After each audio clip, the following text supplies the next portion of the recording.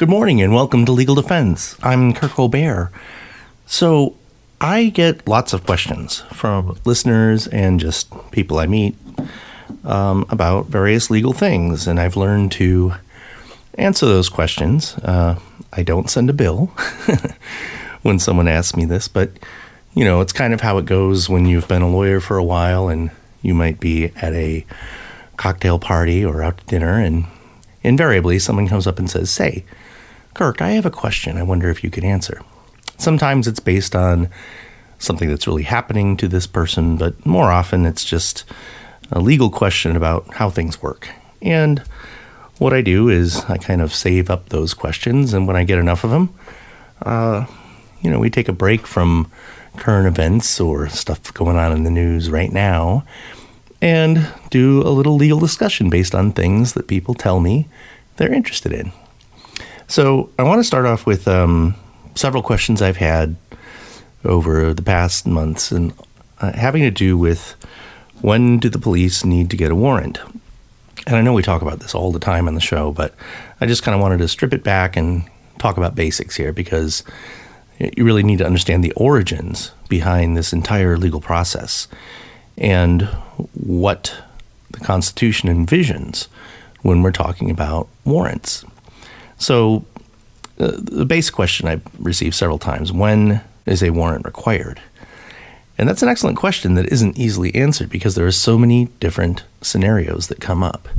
And just a little footnote here. One thing that lawyers do when they are analyzing a particular situation, and it could be from the defense perspective, or prosecutors do the same thing when they're looking at a particular scenario and what the law permits, what it doesn't, if there is a bright line, when is it crossed, those types of things.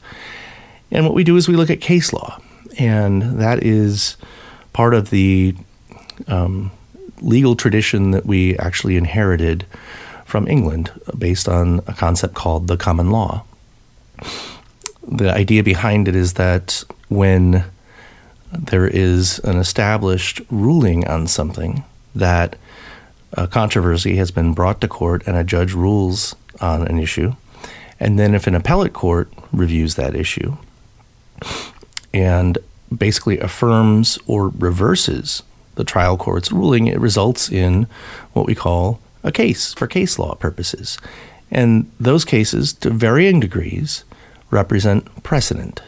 That's the common law tradition, is that citing precedent, sometimes binding, sometimes not, but written opinions from appellate courts that give guidance to the legal community, the law enforcement community, and citizens at large, how the law works in varying different situations. So as you can probably imagine, every time there is a factual scenario that's brought up by a particular situation, it can vary tremendously just based on every little nuance of fact that leads to a decision that's made, usually by law enforcement, and then how that is pursued and what sort of legal process must be followed in order for things to be used in court and simultaneously not violate someone's constitutional rights. So all of this is found in the Fourth Amendment to the United States Constitution, and that's where we first see the phrase probable cause used. It's actually in the Bill of Rights.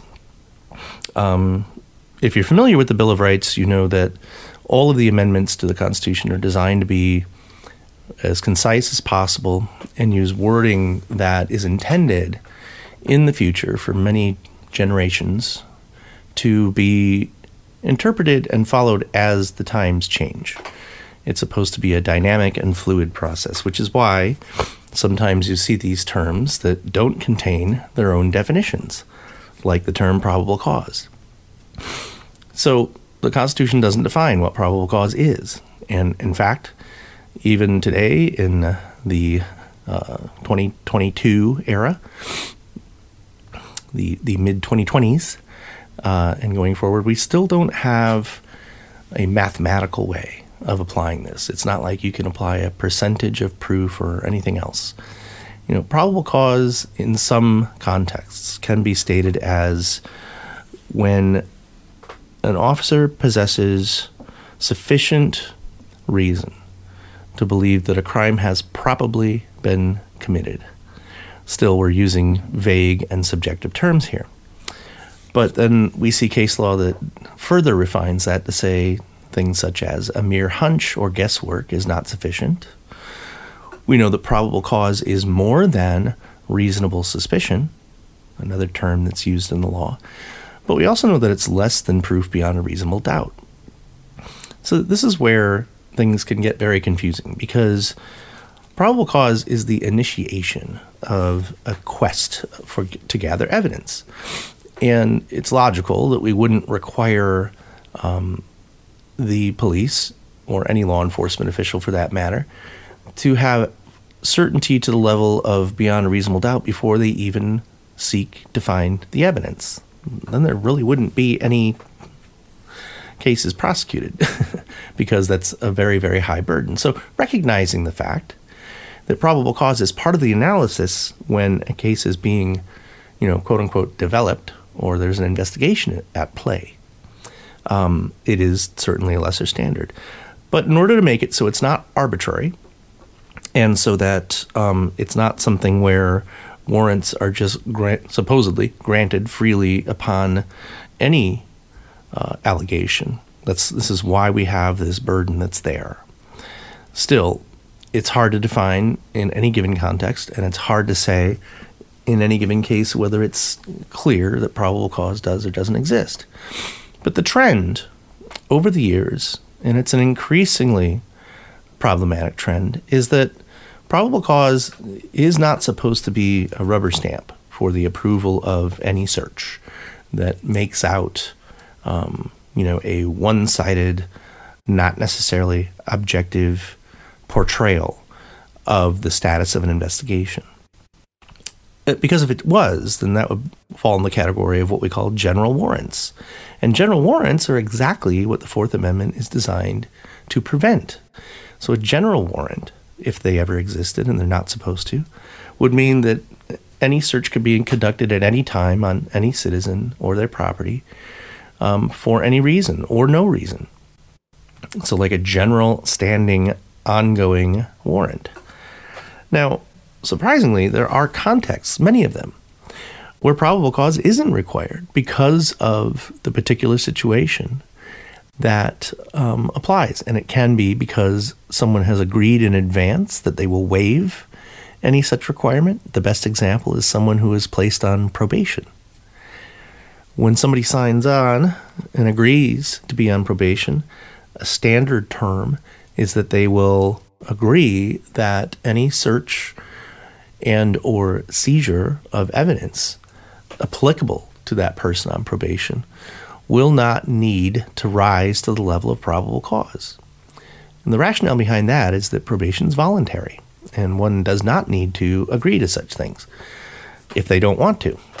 Now, unfortunately, the alternative to probation is often a much harsher penalty that requires either jail or prison time. So it's kind of one of those catch-22 situations where in order to get the benefit of being on probation, one needs to agree to it, and one needs to waive certain rights that would be applicable under other circumstances. Another example is that probable cause can be waived by contract. There are certain jobs and certain categories of, occupations in society, positions in society, where by virtue of that person's employment or something else that they will agree to by contract, they are waiving a probable cause requirement. A very good example is a job that requires random drug testing. It's usually built into a contract, or at least there's some sort of written understanding that at any time an employer can ask an employee to submit to drug testing without probable cause. That's the very nature of random drug testing, is that it doesn't require either advance notice or probable cause. So again, that's a situation where someone would not have to agree to that if they didn't want to have employment under that particular circumstance.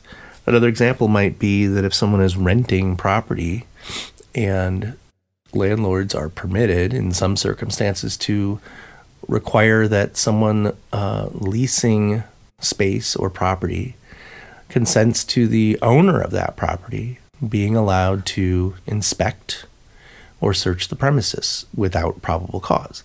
And if someone says, okay, and they sign on the dotted line, well, then we've just bypassed that whole process.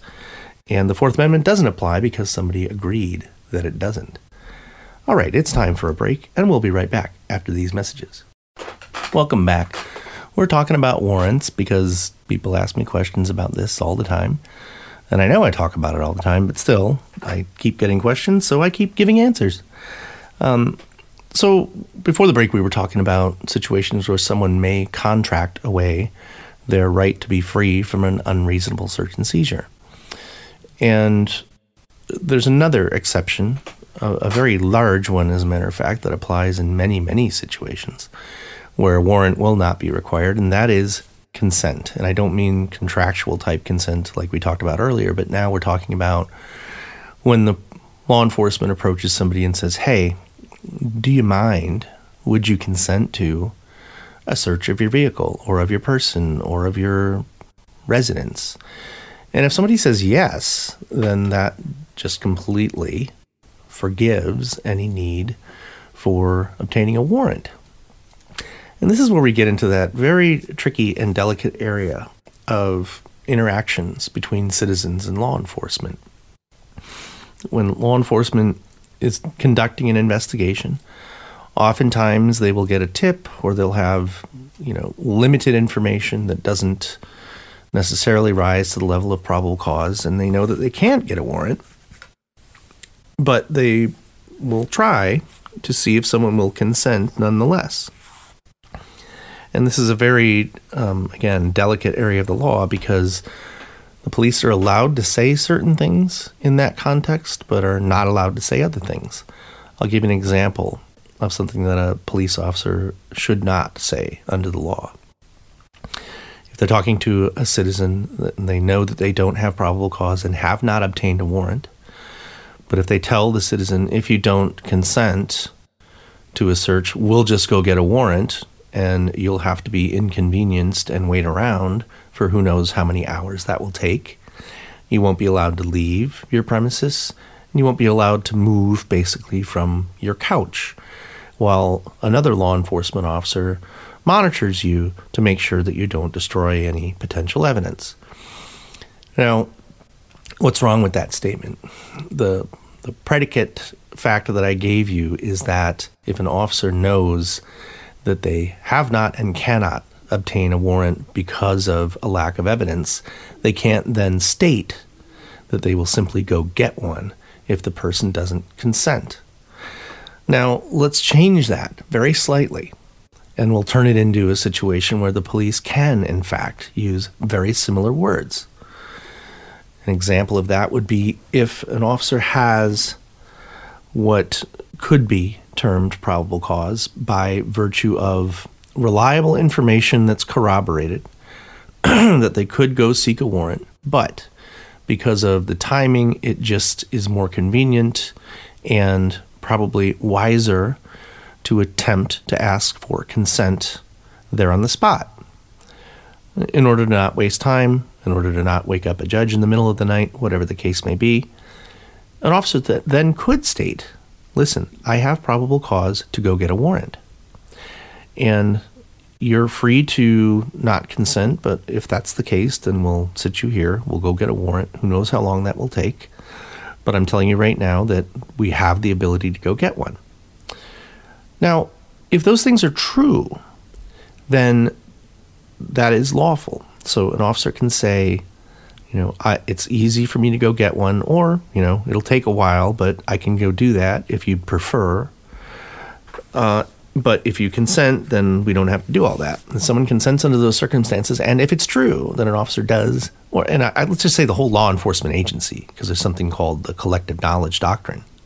That means anybody within law enforcement that has knowledge of something can be deemed to be within the possession of any officer in that agency.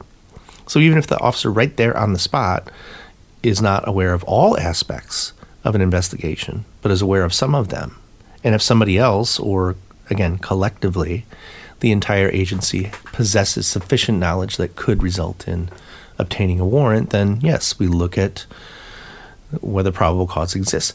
Now, that's a practice that happens, although it's not preferred, because what's happening there is that the police are inviting a challenge to whether there really was or wasn't probable cause. So we tend to see those words avoided, or they're supplemented with things such as, I don't know if we can get a warrant, but we will certainly try. That is true. I mean, there's never a situation where that isn't true, right? There's still an amount of psychological, I'm not going to say manipulation, but adjustment of the surrounding circumstances when those conversations happened. And 99 out of 100 people would feel that they either don't have a choice, or it's just going to be in their best interest to exercise the choice in the way that the law enforcement officer is asking that person to do so. And this is where we see ongoing problems with the original intent behind the Fourth Amendment and several other of our constitutional rights. That they are there to protect citizens against abuses of the government. Yet, over the years, over the decades, we see case after case where the appellate courts will review these scenarios with a mind's eye towards looking at allowing the search to be upheld. And there's reasons for that are very complicated, one of which is the fact that, and this is just true, appellate courts don't exist in reality. They don't exist in the concurrent time when something is happening. It's oftentimes we say sitting in the ivory tower of book knowledge. You're not actually experiencing those events as they occurred in real time. Of course, that's true. So part of the rationale there is that second-guessing somebody who is a quote-unquote, trusted law enforcement source is perhaps not an ideal way to analyze a situation if it doesn't take into account every single aspect of what that officer was confronted with at the time, which results in us relying a great deal on how officers describe a scenario that they're faced with, and after the fact, when they're defending that decision, it tends to be shaded in such a way that it justifies the search in ways that they know the appellate courts will view favorably. So putting all that aside and getting back to the issue of why these rights exist in the form that they do, constitutional rights, there's supposed to be nothing that can change a constitutional right except for the withdrawal of an amendment that is part of the Constitution or a change in the Constitution itself. And the reason why we have that particular structure is so that laws passed by legislatures on the state level or even in Congress and Senate, and then even signed by the president, cannot take precedence over or be inconsistent with those bedrock constitutional rights. I mean, that's what a constitutional right means, is that it's embodied in a place in our law that can't be changed except through a very difficult process, an actual amendment to the underlying constitutional principles of our society. So that's why, you've never seen the Fourth Amendment get repealed. It's always been there since it was enacted. There are laws and there are case law interpretations of laws that affect all of this around the edges, but the basic issue is always there, and it cannot be changed without an actual change in the constitutional structure. So given that there's a reason why it has that profound impact, the reason that it's shielded from change so that it is not easy for whatever particular trend is going on in society to just willy-nilly take away a right that's been in existence since the founding of our government. Given that, the realities of how things work, on the streets, in the community, at large, and everything that happens, instead of changing the Constitution, it gets whittled away at so the exceptions are far more numerous than the actual rule. So you don't see a case that goes up and says, hey, there wasn't a warrant, there wasn't probable cause, the search isn't good. It's always much more complicated than that. And there's always an analysis that considers all the different reasons why, even if it appears to be a facial violation of the Fourth Amendment, that the search can still be found to be valid.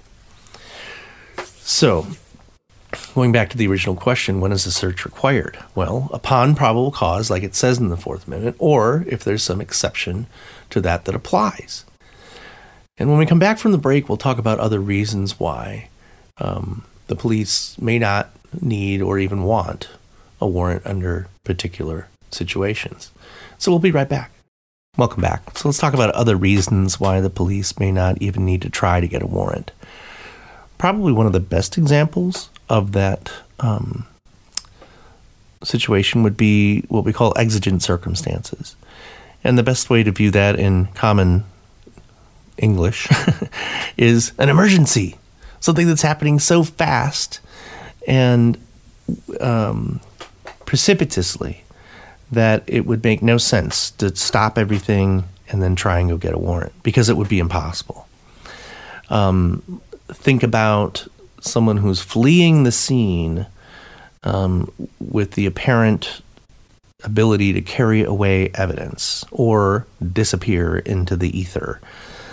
Hot pursuit is another way that we can describe a subcategory of exigent circumstances. But it also applies in situations where the police may go up to a house, knock on the door. They don't have a warrant. They just want to talk to somebody.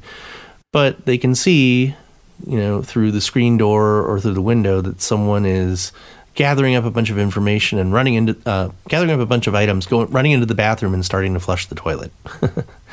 Well, there have been cases like that, and if the police can reasonably, convincingly say that they thought someone was destroying evidence that they already suspected might be there, even if they don't have probable cause, there have been cases where they will enter the premises and then stop the person from destroying the evidence. There's also a very broad category that we've talked about frequently on this show called community caretaker functions. And again, this is nowhere in the Constitution. This is a case law invention, something that recognizes that law enforcement personnel are not always investigating crimes.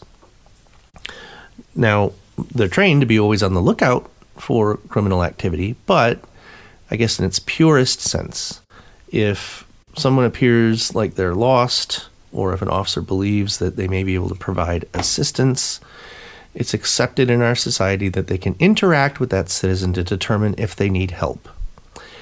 And the premise of this community caretaker exception to the warrant requirement is that we want to, as a society, encourage police to be helpful when they can be.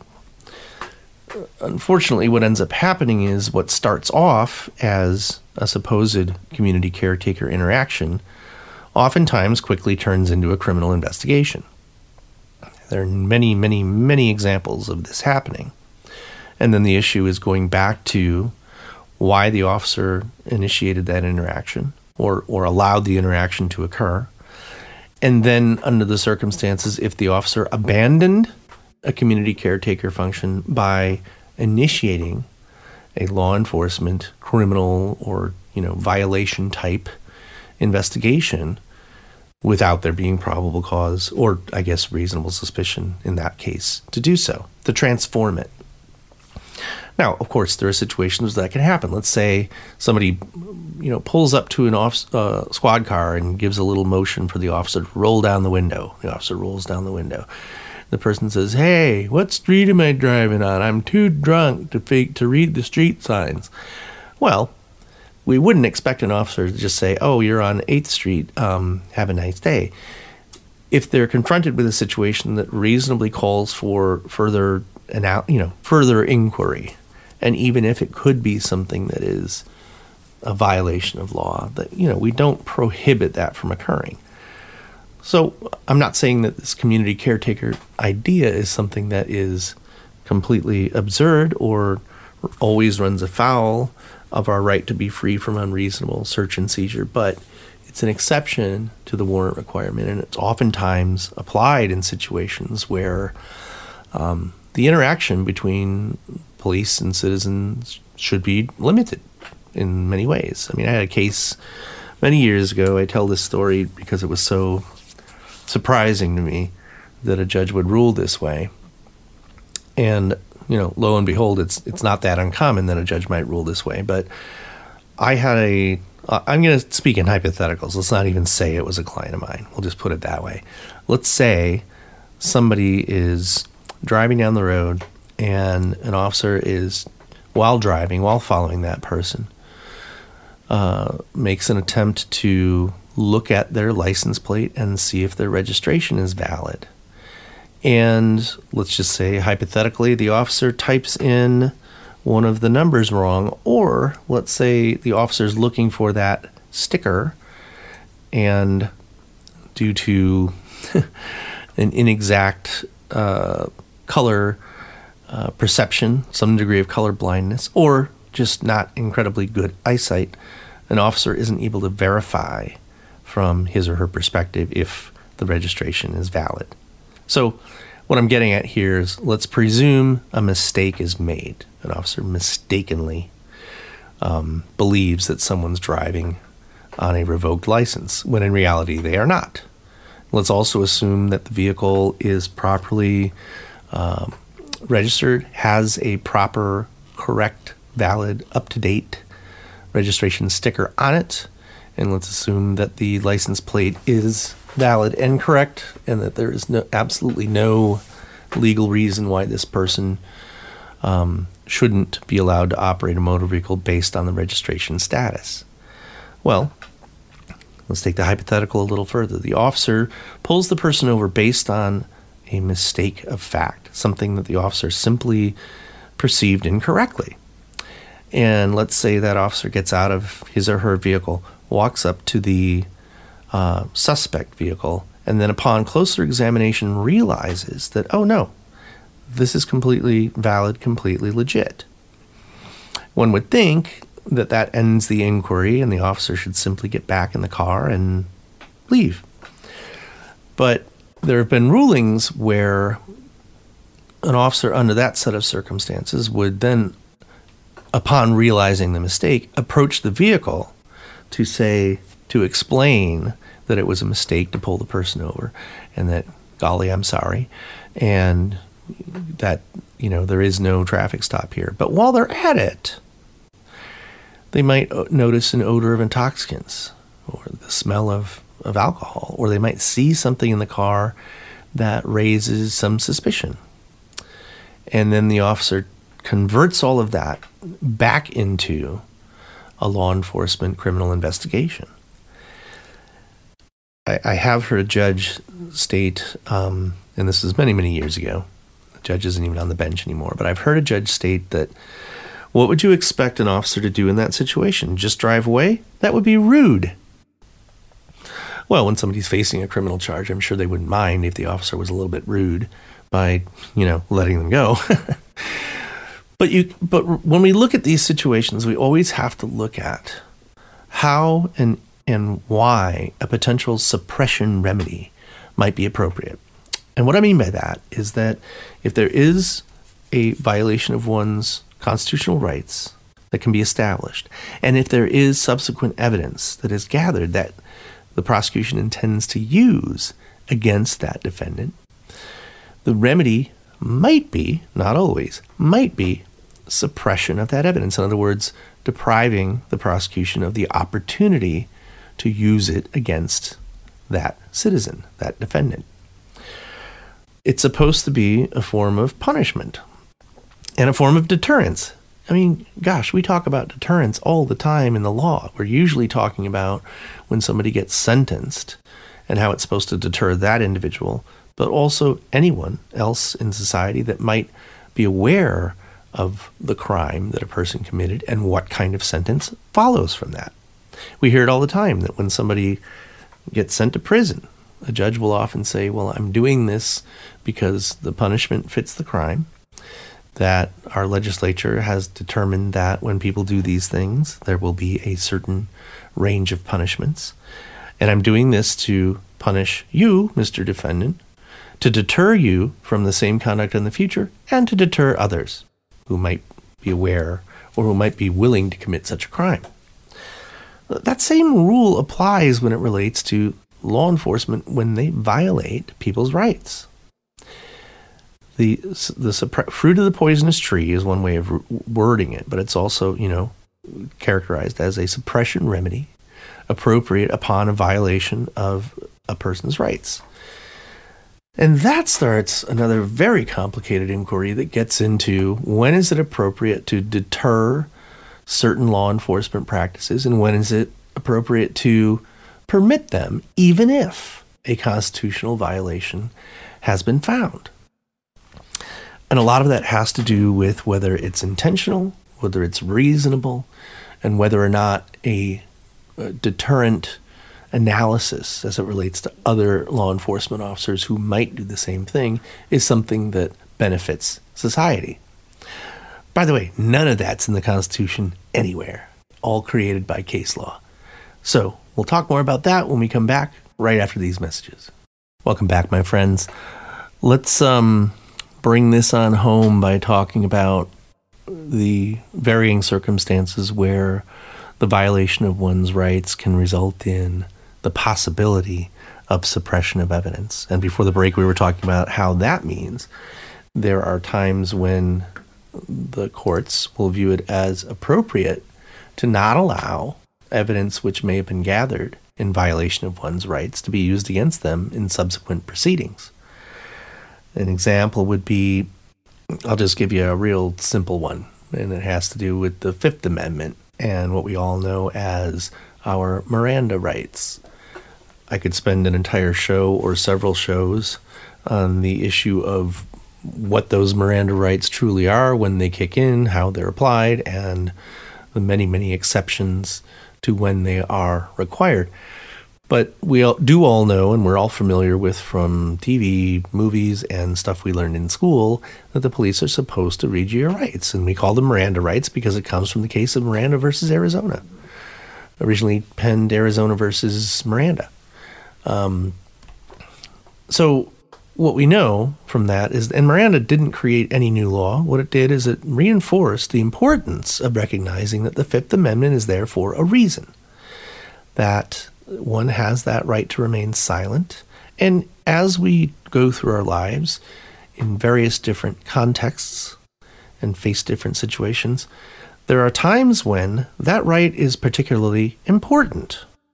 The most important time is when a representative of the government is asking questions, and the answers to those questions could incriminate that citizen. Okay? Because you have conversations all the time, every day with people.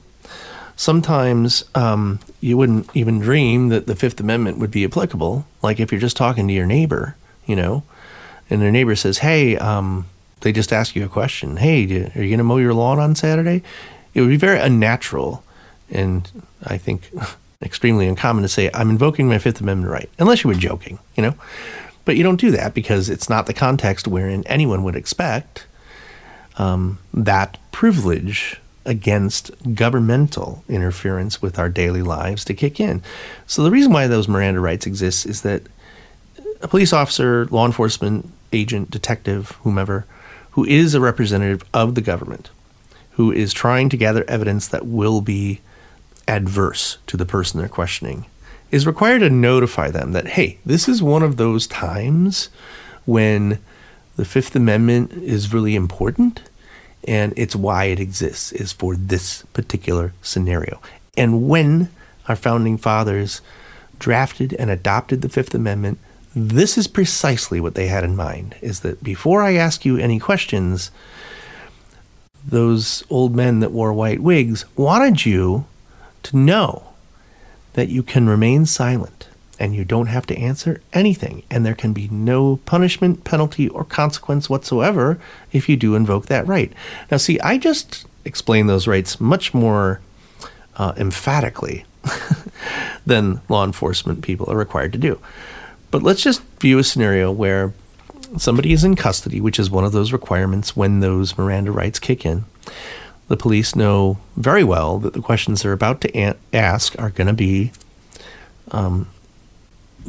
accusatory, and the answers will be incriminating.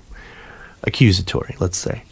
Under those two facts, that means that a law enforcement officer is required to advise somebody of their Miranda warnings. So let's just say they deliberately don't do that and say, if I say that, our perp might not answer any questions, so I'm just going to skip it, right? Well, if it were that clear of a situation, the natural consequence would be that anything that person says cannot be used against them in a court of law. That's the suppression remedy. And anything that derives from that is, again, what we call fruit of the poisonous tree. So why is it appropriate to suppress in that situation? Because the law enforcement officer had a decision to make. Do I read this person their rights, or do I just not do that on purpose and say to myself, I'm not as likely to be able to get a confession out of this person if I tell them that they don't have to talk to me. So that deterrent effect on that law enforcement practice is designed to promote and, in fact, require the reading of one's rights when it is required. Because if it isn't done, then it hurts that case, and it serves as an example for all other law enforcement officers who may be aware of that situation to not do the same thing, to basically do what the law requires. So as we apply that to these warrant situations, there's a huge gaping hole in the whole process when we do an analysis of this. And that is based on a case called Leon versus United States, or United States versus Leon. And we call it the Leon good faith exception. So work with me here, because a lot of people find this not only fascinating, but mind-blowing about how unfair this is. But let's say a law enforcement officer makes a mistake, or let's say they push things in a direction that probably went too far, or let's say they're unaware of the fact that a warrant had been granted improperly because they weren't part of the process of obtaining it, or they didn't look at it carefully enough, or a lot of other things that can be part of that. And basically there's some leeway that's given in the law where if it doesn't appear that it would serve society's interest to basically punish the prosecution in the process of seeking to prosecute somebody with evidence that may have been in violation of someone's rights, it can nonetheless be admitted if it was done in what we call good faith. Good faith is such a broad category and encompasses so many different things, it's literally impossible for me to cover all of them. You could take a year-long course that I would teach you every day, and we still wouldn't get through it all because of how complicated it is. But essentially, this is something that we confront routinely. And by the way, I have thought for many, many years that this Leon case and the line of cases that flow from that are contrary to everything else that we do when it comes to deterrence within the law. Because it's basically like, well, you didn't do the right thing. You totally violated someone's rights. You shouldn't have done what you did, but you tried. So that's okay. We'll let you do it. There isn't a whole lot of other areas in the law. I can't think of any off the top of my head where that kind of standard is applied. And again, it exists nowhere in the Constitution. It's only a case law creation that we even have this discussion, because otherwise it should be that when one's rights are violated, they're violated. And why would we want to treat it that way and have evidence suppressed? So that police are vigilant and careful, very careful, not to violate someone's rights. When we know that there's this good faith exception that one can simply state, I wasn't fully informed, or I made a mistake. Golly, I'm sorry. And if it's not so egregious of a mistake that then the courts are allowed to say, well, it's not like this officer really wanted to violate this person's rights so intentionally that we need to suppress evidence, so we'll still let it in, which erases the entire analysis, which makes it so that right to be free from unreasonable search and seizure is utterly meaningless. yet we let that be the reason, the rationale behind it, for public policy reasons. So that, and you can see this in some of the case law. One might argue that there should never be evidence allowed because that will require vigilance and attention to detail.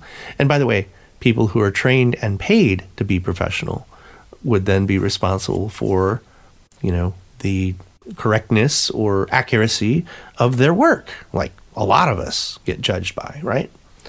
But in that law enforcement scenario, the fact that there can be mistakes, and if one can say that it was, not something that would require suppression because, golly, then the prosecution couldn't proceed with putting bad guys in jail. And applied to a particular situation, they might view that as something that's contrary to society's interests. But it's really the only situation I can think of where we give a pass based on the fact that there's other considerations that are somewhat fearful. And what I mean by fearful is that, let's say somebody is accused of and may have committed a very serious offense. And then the manner in which law enforcement gathered that evidence is in violation of one's rights.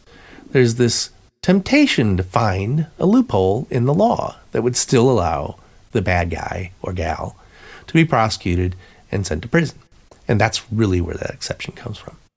Well, we're out of time, so I hope you enjoyed the discussion. And, again, I'll do this every so often where I come up with a topic that has been the subject of questions, and I'll do my best to explain it in an entertaining way. So hope you've enjoyed the show. Please tune in next week as you can, every single week, right here on 1330 on 101.5. This has been Legal Defense. Have a great weekend.